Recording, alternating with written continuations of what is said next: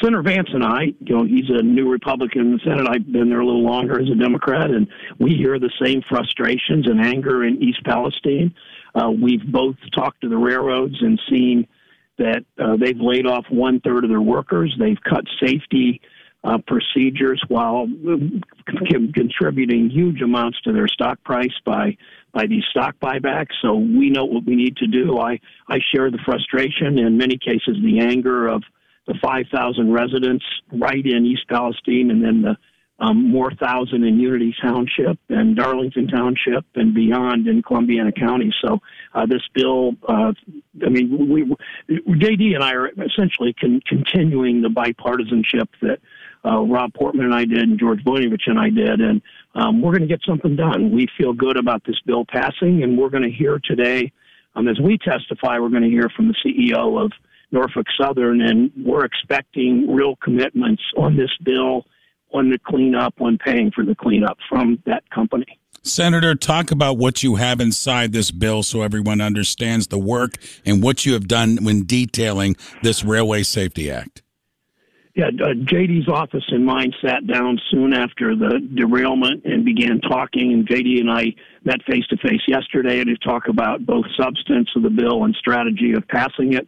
We think we have a strong vote in the Senate. The House is more conservative, and many House members just don't like government regulation, even safety rules like this, but we're going to work through that. Listening to Governor DeWine, one of the most important parts is when hazardous materials come out on a train into the state, they have to notify the state and in turn local hazardous material firefighters, so we know what to do if there's a spill, a problem. We're working the fines to these companies have averaged about $10,000 and for safety violations. That's absurd in a multi-billion-dollar corporation. It's just an annoyance to them. Doesn't affect their safety record at all. We're going to do other things that with wheel bearings that cause most of these accidents. And so we're ready to go on this bill. Senator Vance and I have been talking to colleagues, and we know that the frustration and anger is at pretty high levels. And so we're expecting this CEO to talk about our bill in a positive way and to make these commitments in public for what he needs to do for the cleanup and what this company owes the community. Senator, are you sensing frustration as well from the CEO of Norfolk Southern as we anticipate that testimony today?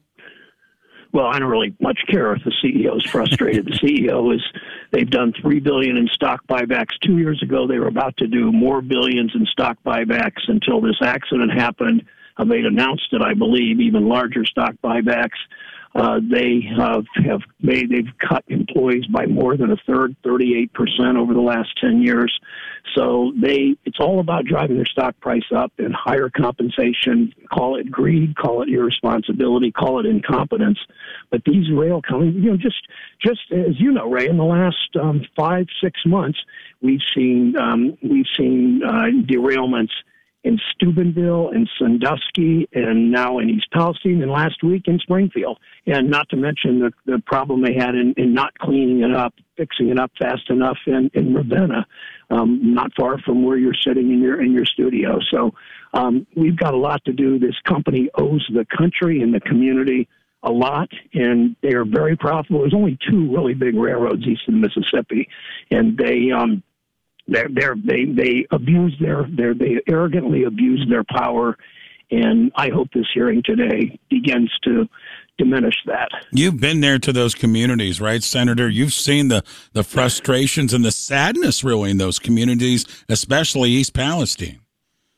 Yeah, let me tell you a real quick story. There's a woman I talked to who raises about 25 beef cattle, and has about 25 beef cattle, or a small farm 4 miles from the accident, from the derailment.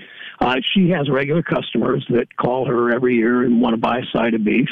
Well, those customers are calling this year, but they're asking, is this safe to eat? This woman doesn't know what to tell them. I don't know what to tell them. I'm not sure even science yet knows what to tell them. And I mean, that's a small example, but it's pretty damn important to her. And she's both angry and frustrated at what happened. again, through no fault of her own, through no fault of the residents of East Palestine, but all because a railroad compromises on safety out of its own desire, call it greed, call it whatever you want, to make bigger profits.